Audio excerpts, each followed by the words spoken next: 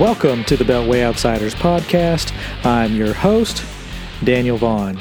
I'm a lawyer, columnist for the Conservative Institute, and a contributor at places like The Dispatch, Arc Digital, and other places where I cover everything from politics, law, and culture. I send out a Friday newsletter each week full of political analysis and the best articles I've seen that week. You can sign up and get all my columns, articles, and podcasts delivered right to your inbox each week by going to thebeltwayoutsiders.com and clicking on the sign-up link. Or you can go and use the links in the show notes at any time, which are available by clicking on them for this or any episode. And finally, if you like what you hear here, please make sure to subscribe and leave a review.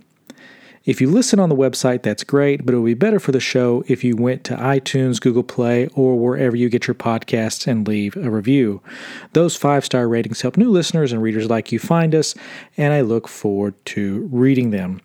A quick announcement right here, though. This week, we are on Amazon Music's podcast service. It is just launched from what I understood. There are emails that I was getting about these over the last couple of weeks about making sure this podcast was on there. And as of this week, the podcast is up on there. You can search for us under Amazon Music's podcast service. If you just go through there, search, I think you may have to search for podcasts first and then go through and get to the show. But either way, you can find us on Amazon's podcast service now. So if you want to use that, you are free to do so. So in this week's show, though, it's a single topic episode. I'm going to talk about the death of Ruth Bader Ginsburg, her legacy, and then talk through the politics of this entire situation and who the potential Trump nominees, who they could end up being. And that'll be towards the end of it. And I'm pretty sure, around 100%, that it will be one of the two people that I'll end up talking about. So, and then with that, we will wrap up with the light item for this week. So that is this week's show, just covering the Supreme Court and everything related to Ruth Bader Ginsburg. So just in case you've been under a rock for the last few days, and I do know some people who have been, Supreme Court Justice Ruth Bader Ginsburg passed away Friday evening. She died, in fact, right as the Jewish holiday of Rosh Hashanah began, and we got the notices literally in the Eastern and Central time zones the moment that that holiday began. So for Jews, that holiday begins at sunset, and I did laugh. It seems wrong, but I did laugh at some of the Jewish writers who I follow who, at sunset, they got off all of their electronic devices. There's no TV or news that they're going to be following at that time because they're observing the holiday and thinking through all of the things related to it. And so they haven't seen anything on this for the past 48 hours. So one of the writers and editors that I follow is named Seth Mandel. He turned his phone on late Sunday evening for the first time and was just getting the news and playing catch up. He writes and edits politics for a living. He's over at the Washington Examiner, a really great guy. But, the timing was really bad for him because he's just now finding out. So literally as the moment that they are starting observances for Rosh Hashanah, that is when that news dropped. And he did have some good words. I thought they were worth noting. Just in a tweet, he said, obviously I have some catching up to do. For now, I'll just say the revered Jewish judge, referring to Ginsburg, who is Jewish, the revered Jewish judge dying on Judgment Day in the middle of a plague feels like a general judgment on society and not a good one. I hope her family finds peace.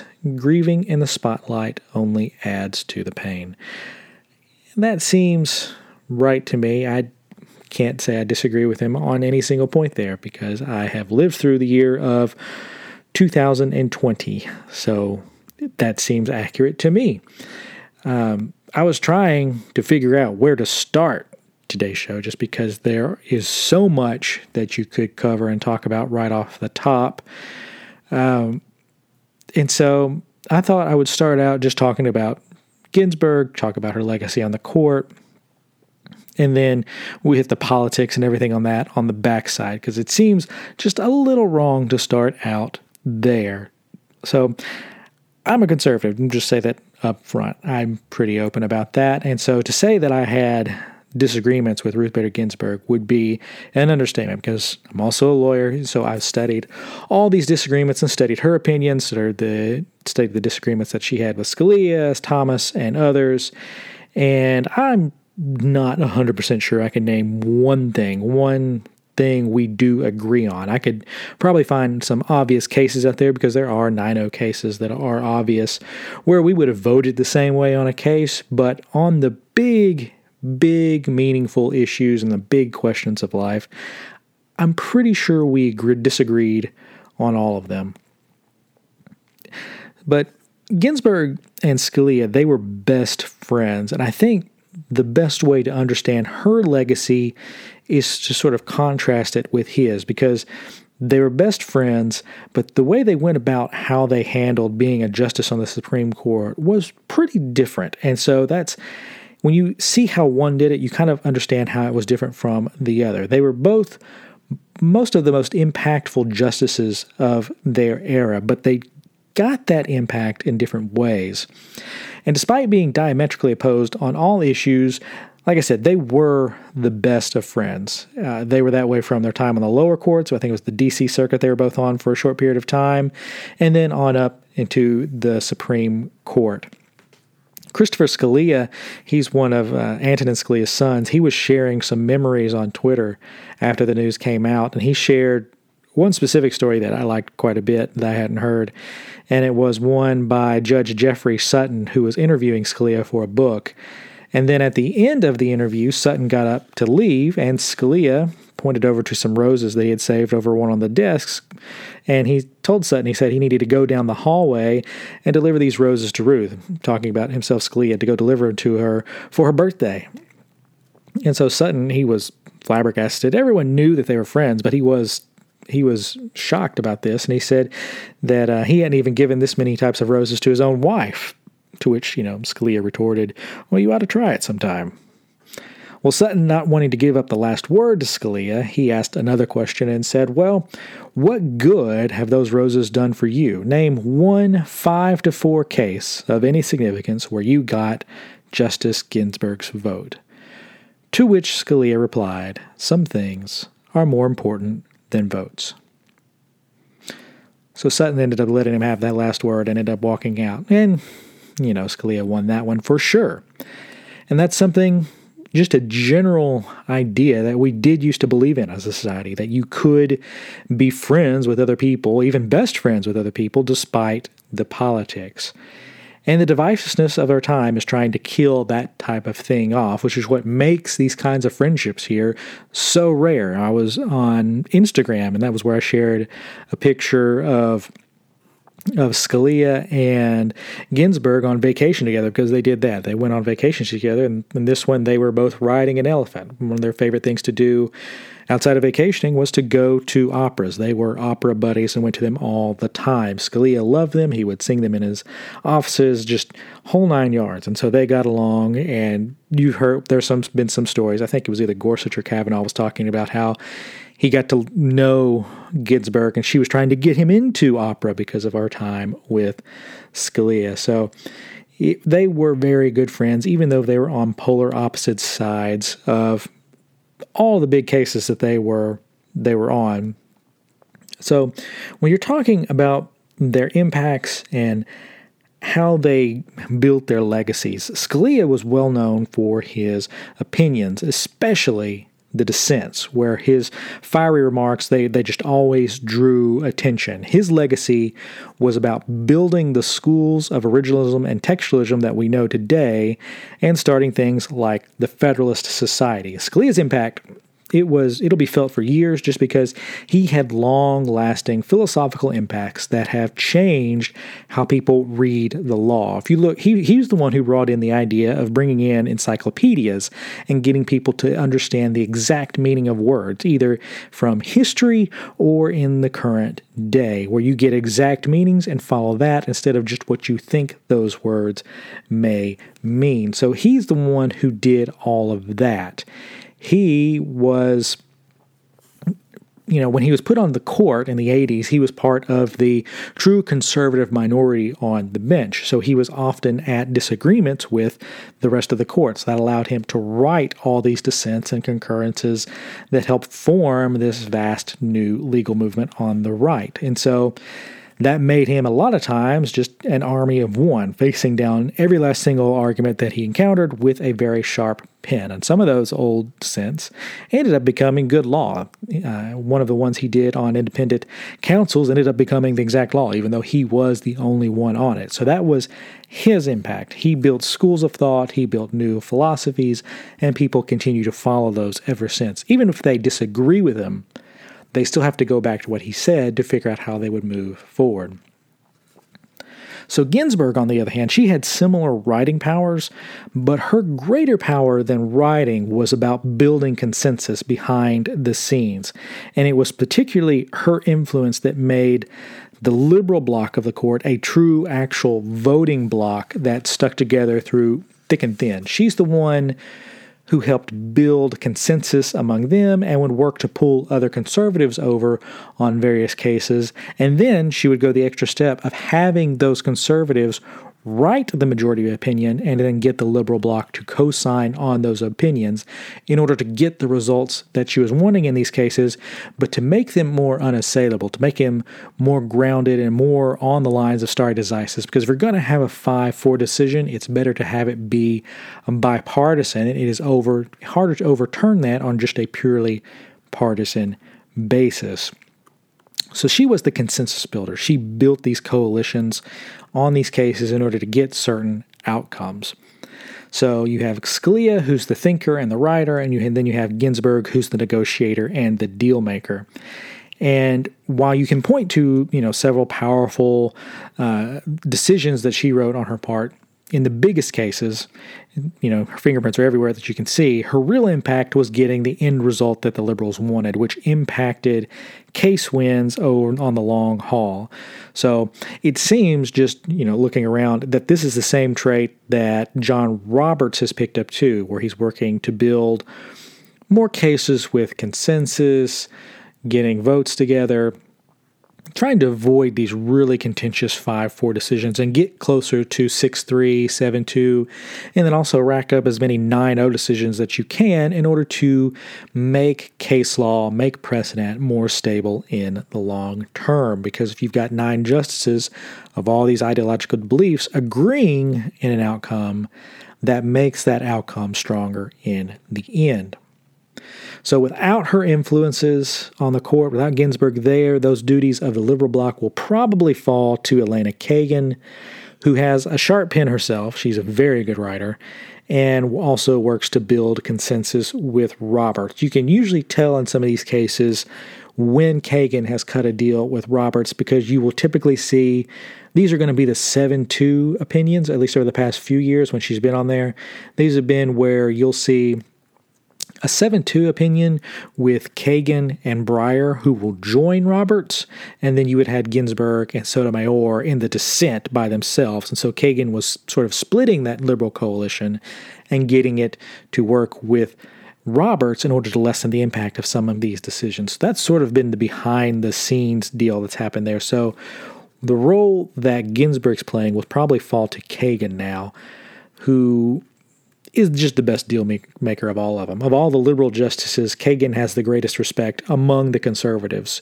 Scalia even told Obama, before Obama had even picked anyone for that position, that Kagan was the best option available, and Obama agreed. That's who he ended up picking for his second nomination.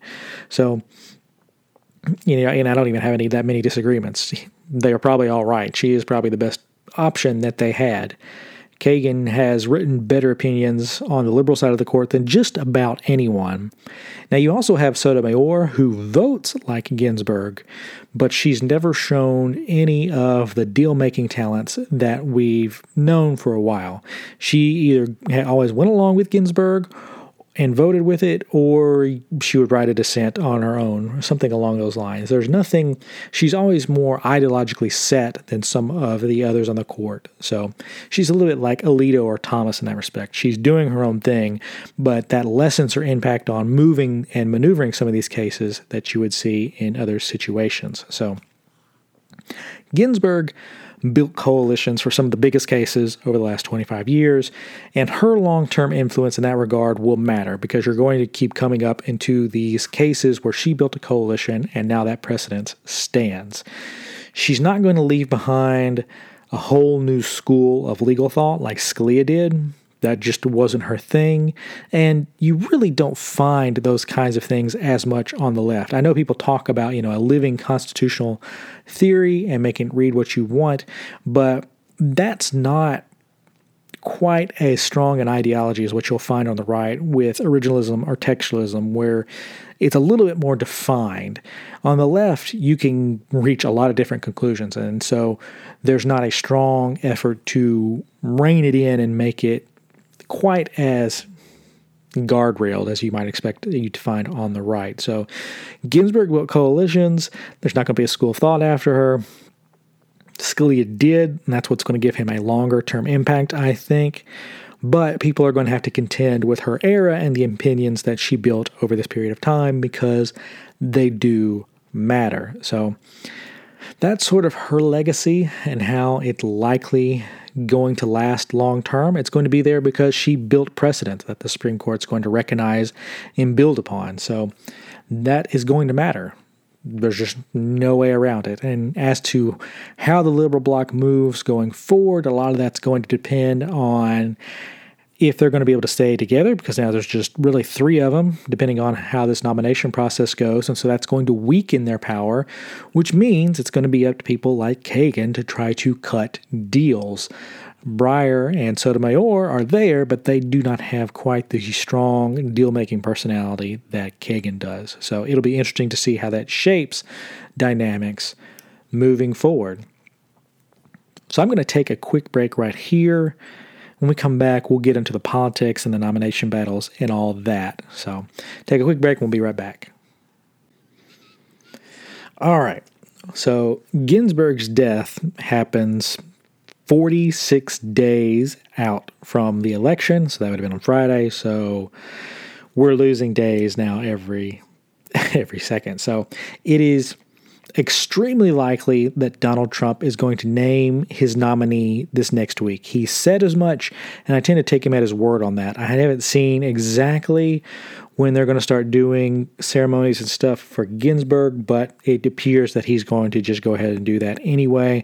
I don't know if he'll wait until after, a funeral or something like that is done, or what, or how they're going to handle that at all, but I personally would expect it to come out Tuesday or Wednesday, a big midweek news story. That's at least what I'm expecting on this front. So we're going to get a new nominee, and they're going to start enrolling this new candidate, and no matter when they announce it, either way, the nomination process begins in earnest next week. That's going to be true whether or not they name somebody or not.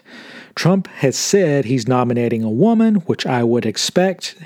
That's long been the rumor on this point, and he's touting that fact at rallies already, where people are now chanting, "Fill that seat, fill that seat." So that is, of course, driving journalists into a tizzy, but what else is new? These are his rallies. These are his WrestleManias. So that's what these events are like. So the politics of this are very straightforward. So I'm just going to tell you up front what's going to happen, and then we'll walk through all of it. And I'm basically going to I've got a column coming out on this. It should come out late Monday. I just submitted that off as a draft. So this is all going to be the same thing. This is going to be what you should expect. There is going to be a new justice on the Supreme Court of the United States by the end of the year. Mitch McConnell will get a vote on a nominee, and the Senate will pass that nominee before the year is up. You can take that to the bank right now. Republicans have a majority of 53 to 47 in the Senate, which is more than they had during the Kavanaugh nomination when it was just 51-49. And Republican senators only do two things right now in the Trump era. Only two. They cut taxes and they confirm judges. That's it. And right now, they're all out of taxes to cut. Democrats are blocking any more COVID-19 relief, any police reform ideas. All of that's gone. So right now, it's back to what they do best, which is confirm judges by the truckload, and they are specifically set up to confirm Supreme Court nominees. If there is one thing a conservative-leaning senator believes in, it is the fact that the Supreme Court needs more conservative justices on it. That is a universally believed position, and that is believed up and down the caucus. Everyone believes that one simple point. So, the only real question left after that is really when this all takes place. It's not a matter of if, it's a matter of when. And the when here is before or after the election. Now, I tend to think the actual results, the actual voting on this will happen after the election. It is possible for them to get a vote in before the election, but I tend to think they will wait. There are several senators on the Judiciary Committee who have tough re-election contests in front of them, and I think they'd prefer to be campaigning as opposed to being cooped up in Washington, D.C. Now, interestingly, on that front, Kamala Harris is also on the Judiciary Committee, so if McConnell wanted to sort of tweak the Biden campaign a bit, he could get these hearings started and prevent her from helping out as much on the campaign trail. I don't exactly know how long they could do that because they're going to have recesses and stuff where they're just going to have to deal with things. But if you wanted to take Harris out of the Biden campaign strategy and force Biden to have to give more speeches than Kamala and go into these states, that could be one way that you could do it. So there could be a little bit of politics at play here, kind of like how people talked about how the impeachment hearings impacted or could have potentially impacted all of the primaries and things of that nature. I don't think it ended up impacting things that much, but it did put a lot more stress on the people running for president. And of course, if you can put more stress on Biden and force him to have to make these speeches and do different things, it's forcing him to do something that he's just not great at. I mean, on Sunday alone, his latest gaffe was saying that 200 million people had died from COVID-19. Potentially, they would have all died by the end of his speech. So I'm really hoping that there's still people alive out there to listen to this podcast, because if 200 million people actually died, I think we would notice. But, we're being killed by everything, according to Democrats. But in any event, Nancy Pelosi also went on all the Sunday talk shows, and she was claiming that she and her House cohorts, they had a quiver full of arrows that they could use to help slow down and stop the nomination process from going forward. Chuck Schumer joined in. He's apparently hosting some kind of video call thing with Alexandria Ocasio-Cortez to talk about possible options that the House and maybe Senate Democrats can take to slow down or stop this thing from happening before the election. Now, this is just all utter nonsense. This is bloviating from politicians who have little to no say about what happens here. That's not including Schumer, who will be involved in the Senate process, but Pelosi and AOC, they do not have any power or any say of what happens in the Senate. The Constitution is pretty clear on that one exact point. The president nominates, and the Senate confirms. The end. So the House has no place at all, no powers, nothing that they can do. And the only thing they've mentioned out loud that they could do is that they'll somehow impeach Attorney General Bill Barr and force the Senate to proceed to a trial on that impeachment. And of course, they could also impeach Trump, but none of this is going to work at all. And if you have, these lower cabinet official impeachments, if they did decide to impeach Barr to try to slow down and prevent this, the Senate, what they typically have done in the past, and this is true of judges and other types of things, is that they will send that proceeding to a committee and get it off the main Senate floor. And the committee can handle it if you want to have a trial and everything, and the Senate can just accept what the committee says. Or McConnell can just hold an up-down vote when that thing arrives and swat it away instantly. And, I don't think Nancy Pelosi is dumb enough to do this. And at least I don't think she is. I don't think she's dumb enough to launch another impeachment against Trump. Because the last impeachment made him immensely popular and pretty much tied him up or gave him a lead in all these swing states that are now hotly contested and where Biden thinks he has a lead. So you do not want to give Trump the same boost that you did during the impeachment. Now, maybe they do this because their base demands that they do something, and so they're going to do this, and they're going to start launching these impeachments. But Republicans are going to see this for what it is. These are not true impeachments, and so they're going to go in lockstep against them. There's not an agreement to impeach anyone related to anything because everyone sees what it is. It is just a time delay tactic, which can be swatted away pretty easily and pretty harmlessly.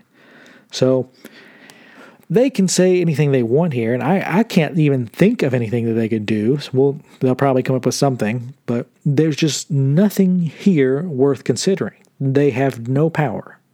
This is all, from my vantage point, all about getting attention and donations on their part. They want to appear that they're trying to negotiate and they have all this power and they're trying to be menacing to the Senate Republicans, but they truly, truly have no power at all. So, to repeat, Republicans are going to have a new justice on the court by the end of the year. And I doubt many are going to get cold feet on that because even if some of them lose their races in this election, the odds are that they will happily vote for a conservative justice on their way out the door as a shot to the other side and during the lame duck session after the election. The nomination is going to happen. The only question is, will it happen before or after the election? Like I said, I don't really know the answer to that. I've talked myself into both sides, out of both sides. I could see it going either way. I lean more towards after the election, but these types of things have happened in the past. Jimmy Carter nominated Stephen Breyer to the First Circuit Court of Appeals, and Breyer was a friend of Ted Kennedy, and he did that the week after he had lost the election, and Breyer proceeded to sail through, and he later became a Supreme Court justice. So Democrats will argue about a post-election nomination process being bad and illegitimate and all these sorts of things, but they don't have the power or the evidence to prove that the illegitimacy is the proof. These are people trying to create a crisis where none actually exists. They want people to believe there is something there when there is not a thing there. And let's be real about this too. If the roles were reversed, Democrats had won and held a majority in the Senate every year since 2014, as Republicans have done. If Democrats had done all that, they would absolutely fill this Supreme Court role 100 times out of 100 times. This, you don't even have to question this. They would absolutely fill this role. There is not a single scenario where they don't fill this seat. So this outrage is all over the fact that they're losing this battle. This is not about the legitimacy of the court. This is not about any other thing. This is about the fact that they are losing a seat on the Supreme Court and they've lost one of their icons. And so this is making this far more intense. And they're also afraid they're going to lose long-term battles, like on issues like abortion. I tend to think they're probably right about that because I see what some of these nominees have said, and I agree with them on this stuff. But it does ultimately depend on who Trump nominates, and it depends on what cases make it to the Supreme Court. A 6-3 conservative majority would be a seismic change. It would be a good seismic change. Now, on this politics front here, as we're talking through it, the main objection that you'll read, and I've seen this in places like The Bulwark and other places like them, these are hardcore never Trump. They claim to be conservative, but they're hardcore never Trump to the point now where they're supporting Democrats and oppose all Republican measures. And I've got my problems with Trump, and I didn't vote for him in 2016, but I definitely do not fall in this group. And because now they're claiming anyone that Trump nominates, any conservative, would be bad. They claim nominating someone like Amy Coney Barrett, anyone like her, is dangerous because it risks a political crisis. And I had a tweet storm over the weekend arguing through one of these pieces, by one of them by a writer that I otherwise generally respect, Jonathan V. Last. And he was arguing that this nomination process puts our country into a political crisis, and that ramming through a nominee risks a crisis that is so dangerous that Republicans should be the ones to disarm here. Now, to which I say to that, just absolutely no. Not under any circumstances should Republicans ever take that stance. Democrats have threatened court packing and burning down institutions and all these sorts of things every day since the election of Trump. It has been particular high over the past year, and as we've gone through, the virus, and you've gone through these riots over police reform, and just on and on and on. So Democrats have been full tilt, cranked up to 11 with the knob turned off for about 4 years now. And so they claim that all these seats are stolen and more. And these are just false arguments. There's not even a hint of truth in them. Republicans are following the rules here to a T and nominating judges according to those rules. Democrats are the ones who are complaining like they did after the election. They're complaining, hey, we lost this election, so now, you know what, the Electoral College, that should get tossed out now. And now they're doing the same thing over the nomination process with judges and claiming that everything is bad and wrong here too, because they're losing. So this is all nonsense. If they want to destroy things, I say go ahead and let them do it. If we're going to have this kind of political crisis, then we should have it. We should deal with this now, because we should just let the American people see what they really are and what they really want to do, because these are not illegitimate actions taken by Republicans. Republicans are following the letter of the Constitution. They've won the races. The politicians who won these races are now implementing policies and nominating and voting in people to the courts. So this is not a political crisis. This is a political crisis that exists only in the minds of Democrats and their supporters. This is not something any Republican action could fix. The Republicans could do anything here and it wouldn't fix it. If Republicans do disarm and, they step up and say, well, I guess we won't do anything. We'll just wait till the results of the election. We're not going to nominate anyone. We're not going to do anything. We can guarantee the Democrats aren't going to do that. They're not going to disarm next time when this is them. They're not going to respond in any way. This is not something that Republican action can fix. Donald Trump could nominate Ruth Bader Ginsburg 2.0, and they would reject her because Trump nominated her. So this is just all crazy nonsense. Donald Trump should 100% nominate somebody to kick this process off. Is it going to be a political stink bomb? Absolutely. There's no avoiding this at all. But just because it can't be avoided doesn't mean Republicans should avoid doing their jobs here and nominating and voting a new justice through. So remember here, end of the year, new justice. That's going to happen. As to who that justice is going to be, all reports right now have said that it's been brought down to 2 people. So the initial list that I saw had 3 people on it, but everyone knew sort of straight up that this was going to be the nominee was going to be a woman. And generally everybody thought it was going to be one woman because she has the support of the base, and that is Judge Amy Coney Barrett of the 7th Circuit. The third option on this list was a guy, so we all knew he could be tossed off. So that has really narrowed this list down to 2 people, and that is Judge Amy Coney Barrett of the 7th Circuit and then Judge Barbara Lagoa of the 11th Circuit. And if I'm pronouncing, I believe it's Lagoa. If I'm pronouncing her name wrong, I apologize. I have not heard her name said at any point, so I'm going off just eyeballing this one. But anyway, Barrett, she's the one that everyone knows because she was nominated and voted on in 2017. And it was there that we got the infamous moment with Senator Dianne Feinstein where she attacked Amy Coney Barrett's faith. And she gave a line along the lines that said, "The dogma lives strongly in you." Something to that effect. And so there was a hashtag campaign with Catholics talking about the dogma living strongly in them too. So it brought widespread commendation and mocking because Feinstein was implying a bar against Barrett purely on the grounds of her faith. And that is just flat out unconstitutional. You cannot tell a person that they can't have one of these seats on the basis of their faith. That is wrong. Now, Amy Coney Barrett is a Catholic, and she taught at Notre Dame Law School there for a while, but she's also different from your typical Catholics on this front. She's a part of a group called the People of Praise, and that's a segment of the Catholic.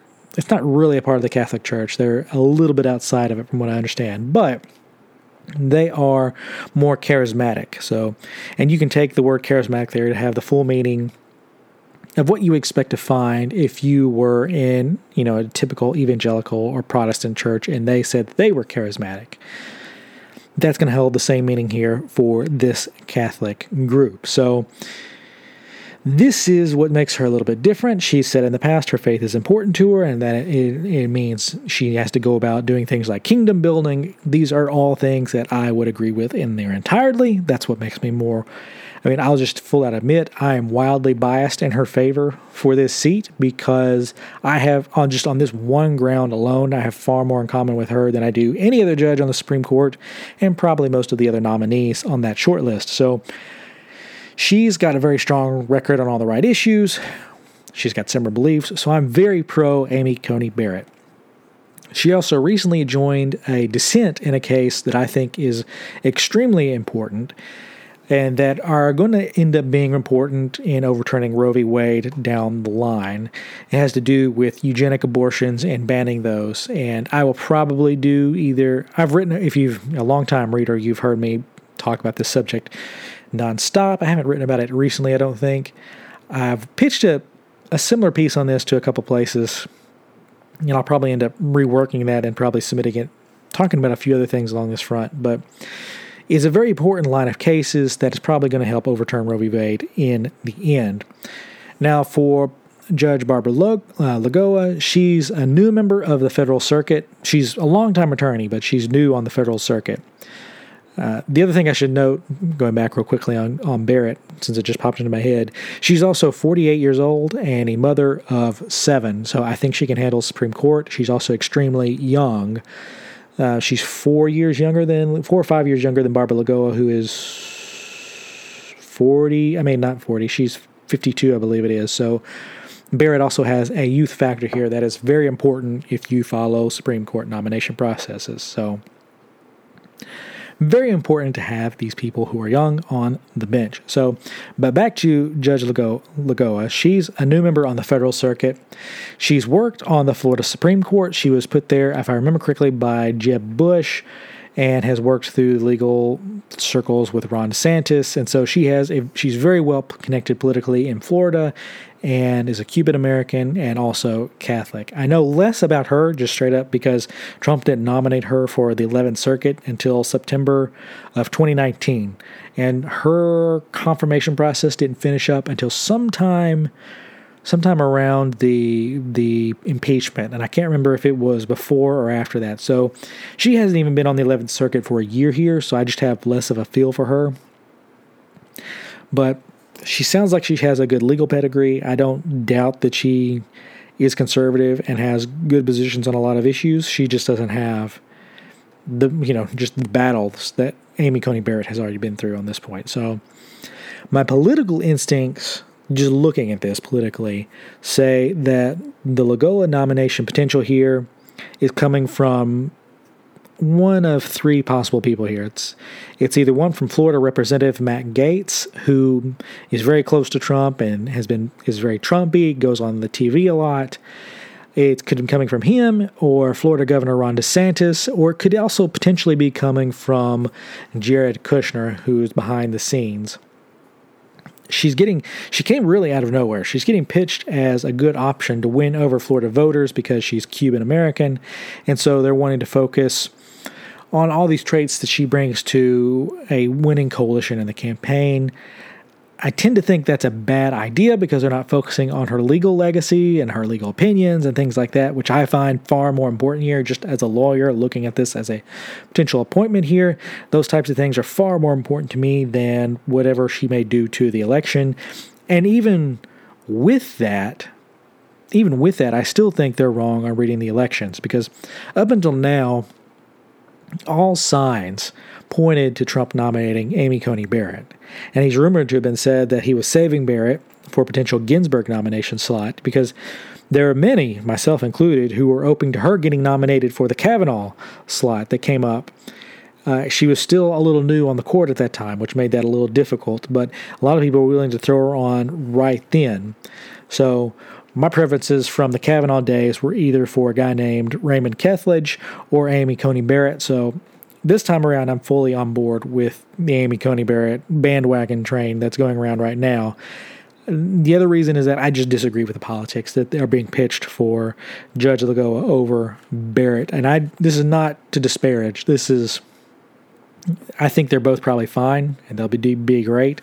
In a lot of respects, this is like me sitting here trying to pick out my favorite steak or my favorite candy or something, and all my favorites are present. This is just really getting down and saying, okay, no, I really actually want this person over this person for these certain reasons. And the politics of this, I think they're getting wrong because Trump's advisors seem to think that in order to win over Florida, they need to put forward this minority candidate for the Supreme Court to show that they are trying to court the Hispanic vote. There's been a lot of stories that have come out lately about how Trump is doing better with Hispanic voters.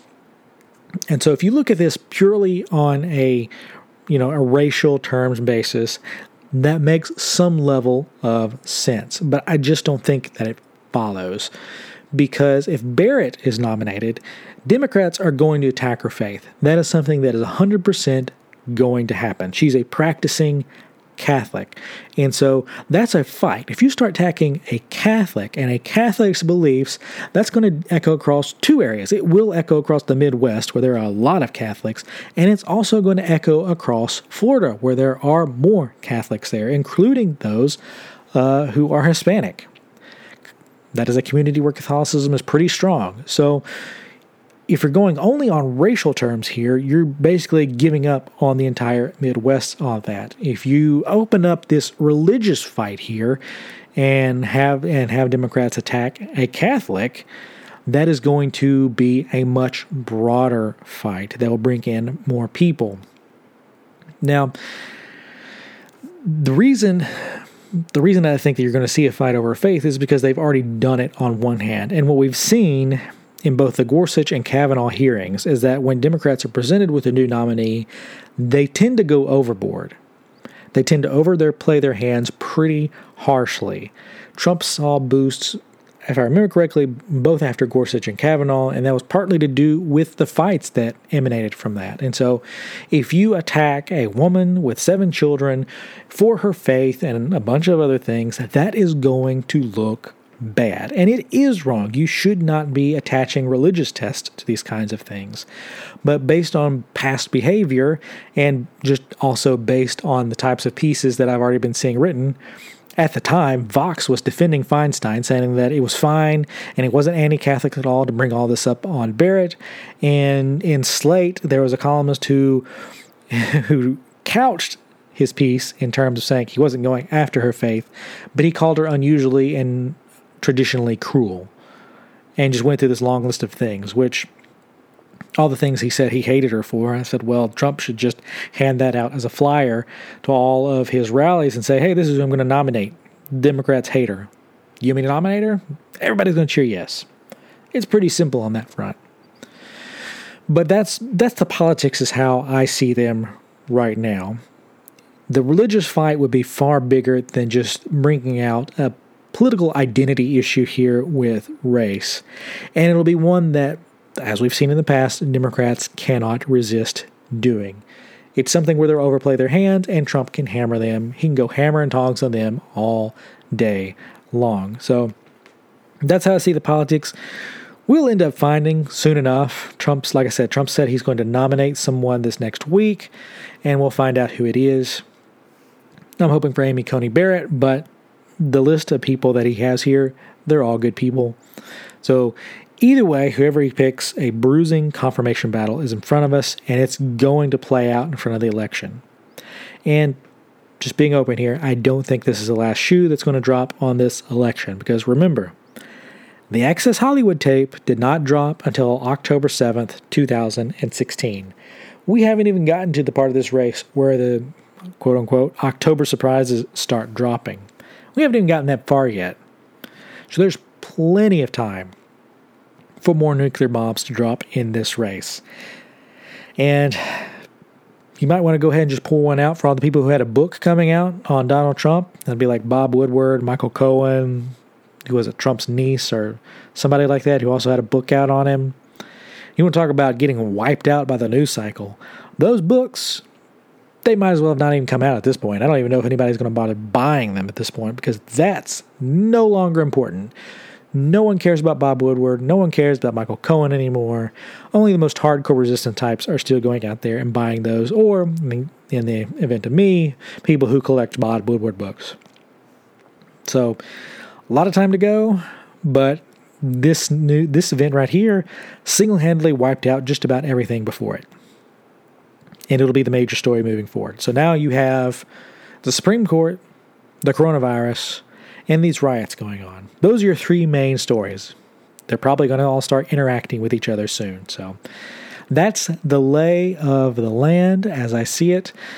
McConnell is going to shove this thing through because he's not going to let the Supreme Court seat be risked by an election. And Republicans are in bad shape in a lot of these Senate races. So McConnell's going to end up dropping the hammer on this sooner rather than later, in my opinion.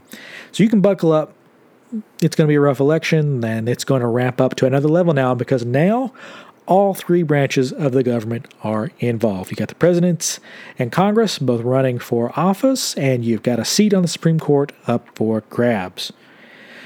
So we're probably going to see a lot more massive stories coming out, but this is going to be the big one this week, and it's going to color everything that comes after. So keep your head on a swivel. A lot of stuff coming down the pike. All right, so before we leave, we've got this week's light item, and it's also going to be political, but it was funny.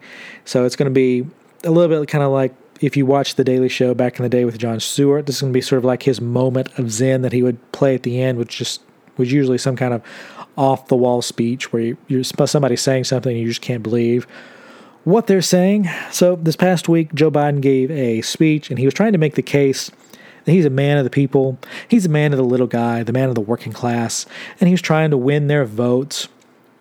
And so he said, this is a race about Scranton versus Park Avenue, the little guy versus the big city guys.